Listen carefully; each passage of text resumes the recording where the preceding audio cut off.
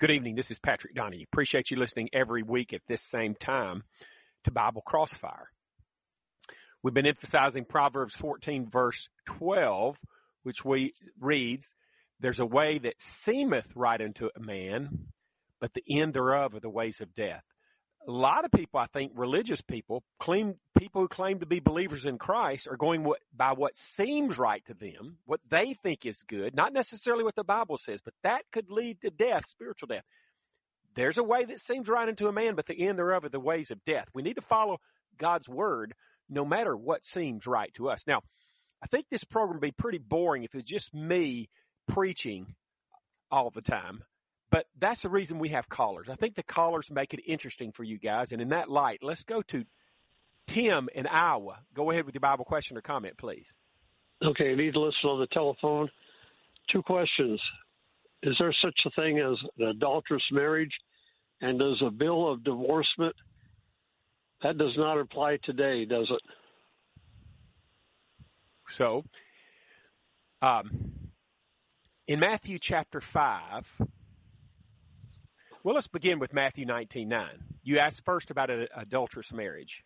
Matthew 19:9, Jesus said, "Whosoever shall put away his wife, except it be for fornication, and shall marry another, committeth adultery. And whoso marrieth her which is put away doth commit adultery." So yes, there's such a thing as an adulterous marriage. If you put away your wife for any reason other than fornication, according to Jesus, and marry another, you commit adultery. So if I divorce my wife Carol for incompatibility and married Betty, the marriage to Betty, Jesus calls adultery. Tim, what would I have to do? I'm in this marriage to Betty, this second marriage that Jesus says is adulterous. What would I have to do if I want to repent and get forgiveness for that? You'd have to get out of that marriage. Oh, yeah, that's right. You can't just say, "God, I'm sorry for the adultery, but oh, by the way, I plan to stay in this adulterous marriage. I plan to keep committing adultery regularly with Betty." You can't do that. That's not repentance. Any more than a gay marriage, somebody could say, "Well, I'm sorry for my homosexuality, but I'm going to stay in this homosexual marriage." That didn't work. Or a polygamous marriage. Somebody's married to 2 women, and he says, "God, I'm sorry. I know I'm committing adultery with a second woman, but I'm going to keep both wives. Keep on committing adultery." That's not repentance. Nope. And so in Matthew 5, verse 31 and 32, in answer to the second part of your question, Jesus said, "Whosoever shall put away his wife, let him give her a writing of divorcement. But I say to you that whosoever shall put away his wife, saving for the cause of fornication, causeth her to commit adultery, and whoso shall marry her that is divorced committeth adultery." So in that time, evidently, divorce was something legal, something they did with like a bill of divorcement. It's the same in the United States. It may not be the same in every country, but in the United States, you have to get a divorce, just like you have to. Getting married is something legal. You can't just shack up, and just say, "I'm married." You can't do that. You have to do something legal, get a marriage license and so forth, get a divorce. There's something legal. It's the same way in Jesus' day. But if you do that, if you get a divorce, saving for the cause of fornication, you cause your wife to commit adultery, and whoever marries her, the woman you put away, commits adultery. Go ahead, Tim. What's your follow-up? That divorcement only applies for fornication. Well, you can get a divorce not for fornication, but it's a sin. Just like if you murder somebody and it's a sin, but they're still dead. So if you divorce your wife for incompatibility, you're divorced, but it's an unscriptural divorce. It's a sinful divorce. That's what just I'm like saying. murder. That's what I'm saying. Yep. That's what I was getting at. Yep. William from Florida, go ahead with your Bible question or comment, please. Yes, I want to have an understanding of 2 Timothy chapter 4 and verse 10. Because Demas left Paul. I want to know, and the scripture said he went back into this present world. I want to know if he loses salvation, or according to 1 John 2 and verse 15 through 17, he said he that love the world. So how about let's go to answer your question, let's go. You ask if somebody goes back into the world, do they lose their salvation? No, I'm talking about Demas. Yes, yeah. So 2 Peter 2:20, William, you ask a question. Let me answer the question, okay? So 2 Peter 2:20 talks about this specifically. It says, "For if after they have escaped the pollutions of the world through the knowledge of the Lord and Savior Jesus Christ. They're again entangled therein and overcome. The latter end is worse for them than the beginning. Now, this word pollutions here is not talking about smog. The footnote, the King James, is sin. And the newer translations will say defilements or corruptions of the world. So if a person escapes the sins of the world through the knowledge of Christ, that's a Christian. But they're entangled back in the sins of the world to overcome. The latter end is worse for them than the beginning. Of course, the beginning is them becoming, before they became a Christian, they're lost. So now they've been saved. They go back into the world, living the life of the world like Demas. This 2 Peter 2:20 says they're going to be lost. So Demas did lose his salvation if he went back into the world, back into sin. Now, go ahead, William. So Demas, and so according to 2 Timothy chapter 4 and verse 10, would you say Demas lost his salvation, right? Yeah, because 2 Peter 2:20 says if anybody does what Demas does, the latter end is worse for them than the beginning. In other words, they're worse off. They've never become a Christian to begin with. Does that answer your question, William? Yes. He was not Christian from the beginning. Gary from Tennessee, go ahead with your Bible question or comment, please. Yes, sir. My question is about crime and the state of the world. So the world, I think, is way worse off than when I was growing up, and I'm 62 years old. So go back 50 years ago when I was 12, it's way more crime, more sin. Homosexuality was really unheard of back then, and now it's accepted everywhere. Divorce and remarriage was much rare back then. Now, they say over half the marriages end in divorce, and the thing about it is churches are accepting these adulterous marriages. I mean, Tim from Iowa called with a great question a while ago. What about this? Is there such a thing as an adulterous marriage? Yes, and churches are accepting adulterous marriages. That's not any better than accepting gay marriages. They're both wrong. Yeah. If I divorce Carol for any reason other than fornication and marry another, I'm committing adultery. Churches are saying, well, that's regrettable, but you can stay in the marriage. That's saying you can keep on committing adultery and still go to heaven? Many passages say adulterers. Go ahead, Gary. I'm sorry. This is my question, if you don't care. How do you feel about the slaughter that happened with the Jewish people when they cut babies out of the mother's womb and sexually rape children and cut off babies' heads in Israel? What do you view on that? So any abortion, the killing of a baby in the womb or out of the womb, is murder. So the Bible teaches that murderers will have their part in the lake which burneth with fire and brimstone. Tim, you got any follow-up? You talking to me? Yeah. Go ahead, Tim. Yeah, one real quick question. Are you going to get back on any more AM stations?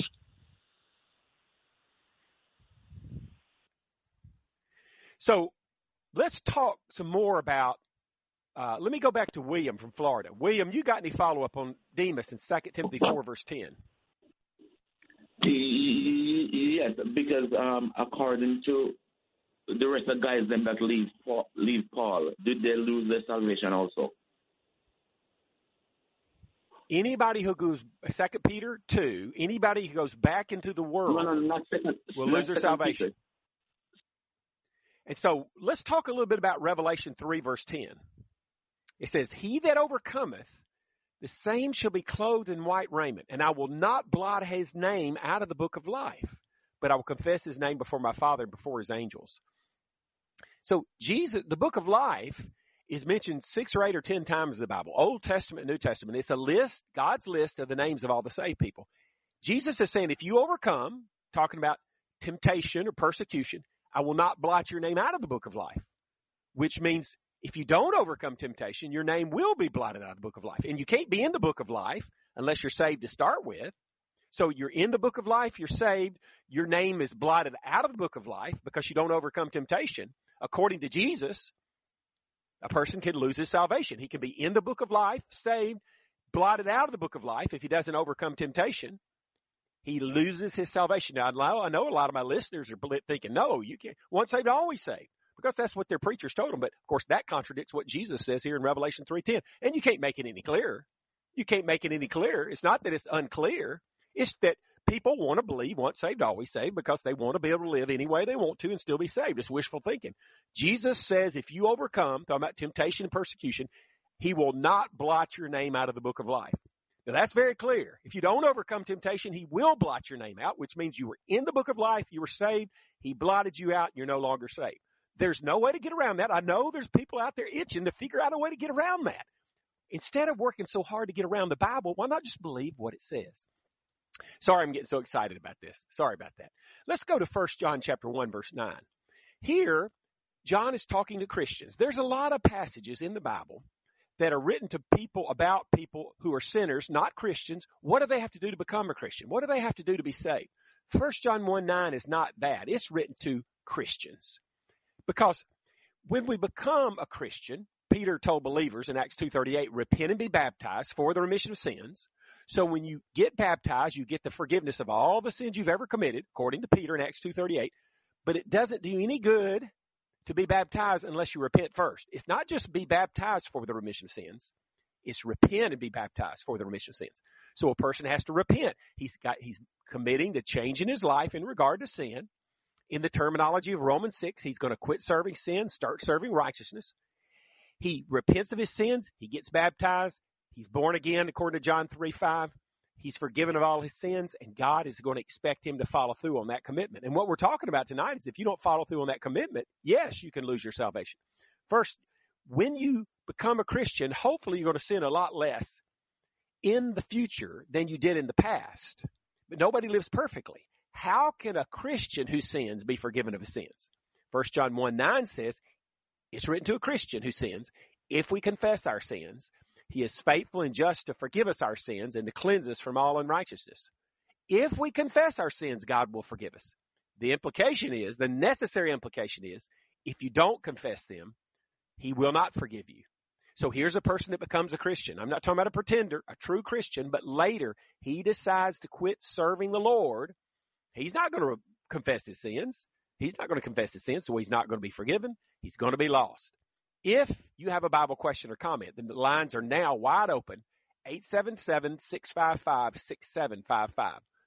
The number to call is 877-655-6755.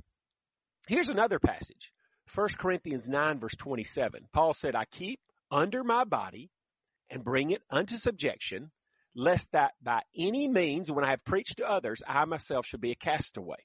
Or, as the New King James says, disqualified. Disqualified from what? From salvation. You know, a stowaway is a person who gets in a boat or a plane, hides away somewhere in there trying to get a free ride. A castaway is like Jonah, thrown off the ship. He's not going to make his destination. Paul is saying, look, if I don't discipline my body, keep it under subjection, even when I'm preaching to others, I'm going to become a castaway. I'm going to not make my destination. I'm not going to make heaven. I'm going to become disqualified from salvation. We know what disciplining our body means. I've been married, am married. Beautiful woman walks by. Maybe I'm tempted. I got to control my lust, control my desires, control my body, and not try to make a rendezvous with that woman. Got to keep my body under subjection. Suppose somebody's being real mean to me. I could fly off the handle and get real mad and lose my temper and call them some bad words. No, I got to control my body, control my temper. Paul is saying if he didn't control his body, if he didn't bring it under subjection, he could be disqualified from salvation. And if Paul, perhaps the greatest gospel preacher of all time, second only to Jesus Christ, if he could lose his salvation, and that's the possibility presented in 1 Corinthians 9:27, if Paul could lose his salvation, then certainly I could lose my salvation. If you have a Bible question or comment, give us a call at 877-655-6755. If you have a Bible question or comment, give us a call at 877-655-6755. We've looked in the last 2 or 3 weeks at a bunch of New Testament passages proving conclusively there is no once saved, always saved. You can lose your salvation. Let's show that the same thing was true under the Old Testament. Now, the Old Testament, they lived under a different law. They lived under the law of Moses. We live under the law of Christ, the New Testament. Here's what Ezekiel 18:24 says. But when the righteous turneth away from his righteousness and committeth iniquity and doeth according to all the abominations that the wicked man doeth, shall he live? All his righteousness that he hath done shall not be mentioned. In his trespass that he hath trespassed, and in his sin that he hath sinned, in them shall he die. Here's a righteous man. Of course, to be righteous, he's going to have been forgiven at some point. Nobody lives perfectly. So he's been forgiven. He's living according to God's law, the Old Testament law back then. He's living righteously, but he changes. He starts doing according to all the abominations that the wicked man does. He commits iniquity. The question raised in the verse is, going to live or die? It's talking about spiritual life or spiritual death. The answer is he's going to die. He's a righteous man. He's been forgiven. He's living according to God's law, but he changes and he quits living the righteous lifestyle. He says he's going to die spiritually.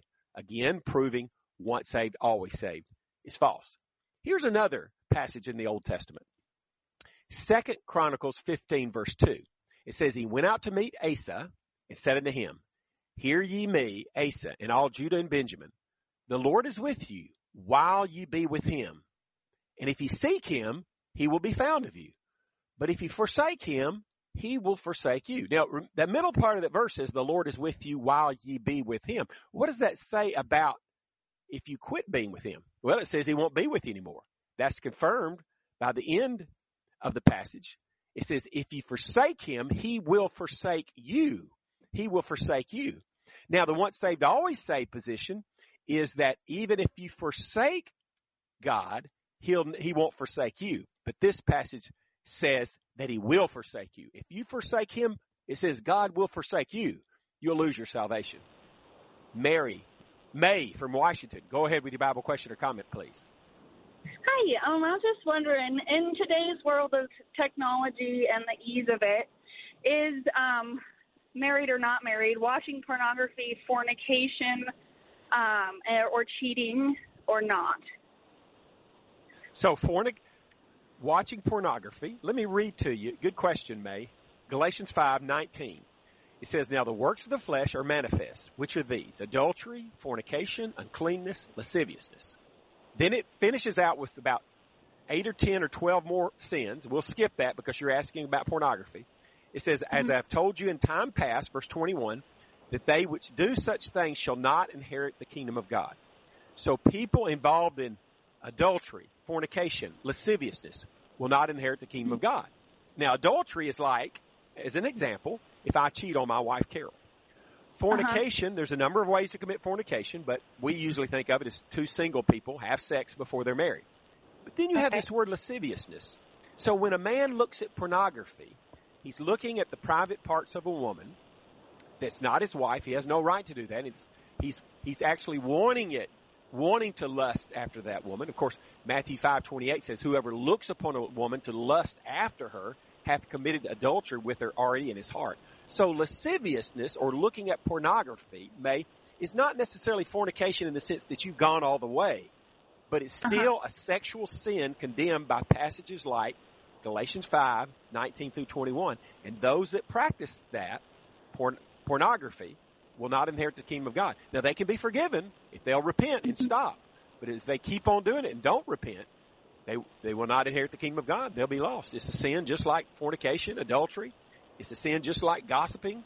It's a sin just like, well, think of any other sin. It's a sin. Yeah. Go ahead, May. You got to follow it? Yeah. So if there's a marriage and we'll just say the husband is chronically watches it over the years and can't be free from it, does that count to divorce for that reason, or is that not under the law of being able to divorce? Okay. To help answer that question, I'm going to give you a parallel, May. In 1 John 3:15, the Bible says, whosoever hateth his brother is a murderer. And you know that no murderer hath eternal life abiding in him. So if I hate my brother, this is basically saying I've committed murder in my heart, right? And I'm pretty sure in the Old Testament that the Old Testament taught the same thing. If you were to hate your brother, that's murder in the heart. But if somebody hated his brother in the Old Testament, did they get the same penalty as a person who actually murdered his brother? Were they put to death, hung, or whatever, stoned? No. So hate is murder in the heart, but the penalty is not the same as actual murder. And it's the same way with lust. Lust is adultery in the heart, but the only cause for divorce, according to the verse we read earlier, Matthew 19:9, whoever puts away their wife except it be for fornication and marries another commits adultery. The only cause you can divorce your spouse is for fornication, not fornication in the heart, not adultery in the heart. It's a sin. Got it. Just like drunkenness is a sin, but you can't divorce your spouse for drunkenness. Pornography is a sin, but you can't divorce them for that. But if they cheat on you with another woman, then Matthew 19:9 allows you to put them away and remarry. Does that answer your question? You see the parallel to murder in the heart? Hate is murder in the heart, but it doesn't have the same penalty as actual murder? Yes, very much. Thank you. I've always wondered that, and thank you very much. Thank you, May. Gary from Tennessee, go ahead with your Bible question or comment, please. Well, I want to comment to that young lady that you said that comment. Can I respond to that comment first? Well, go ahead, Gary, but we got other callers, so go as quick as you can, Gary. Number one. Anybody that looks at pornography, what they are doing is supporting sex, the sex industry, which supports sex slavery. Thank you, Gary. I appreciate it. You're exactly right. Claudia from California, go ahead with your Bible question or comment, please. Hi, my question is regarding the prayer that Jesus prayed when he was being crucified, asking God the Father to forgive them, for they knew not what they do. But I'm having trouble understanding why he prayed that when the people were crying out for him to be crucified. You know, that's a good question. Luke 23:34, Jesus says, Father, forgive them, for they know not what they do. Now, he's praying that God will forgive them, but he's not saying they're going to be forgiven without repentance. When we get to Acts chapter 2, we have Peter preaching to a lot of these same people who are clamoring for Jesus to be crucified. The people that Jesus is talking about in Luke 23:34, Father, forgive them, for they know not what they do. Peter's preaching to those in Acts chapter 2. For example, in verse 23, he says, him being delivered by the determinate counsel and foreknowledge of God, ye have taken, and by wicked hands have crucified and slain. Peter's saying, you crucified the Lord. He's talking to these Jews that clamored for his crucifixion. He says the same thing in verse 36. Therefore, let all the house of Israel know assuredly that God hath made that same Jesus whom ye have crucified, both Lord and Christ. So you see, Peter's preaching to the Jews that clamored for the crucifixion of Jesus, the ones that Jesus is talking about in Luke 23:34. You follow me, Claudia? Claudia, do you follow me? So going on in Acts 2, Peter said in Acts 2:38, repent and be baptized, every one of you, in the name of Jesus Christ, for the remission of sins, and ye shall receive the gift of the Holy Ghost.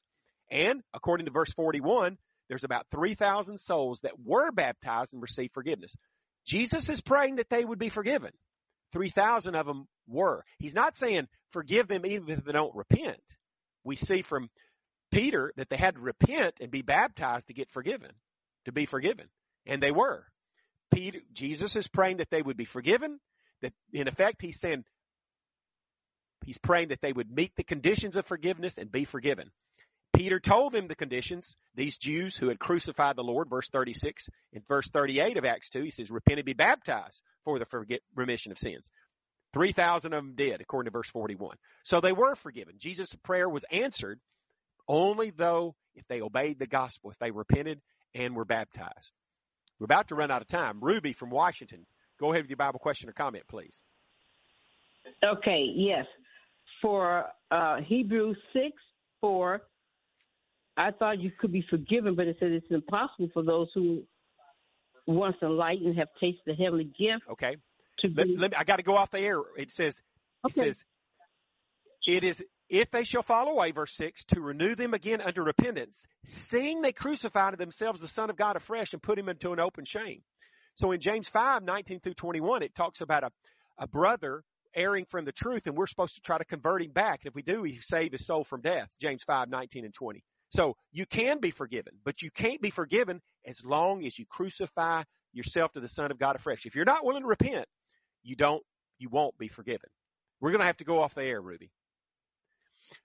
If you would like to have a free 1-hour phone Bible study with me sometime at your convenience, call or text me at 256-682-9753.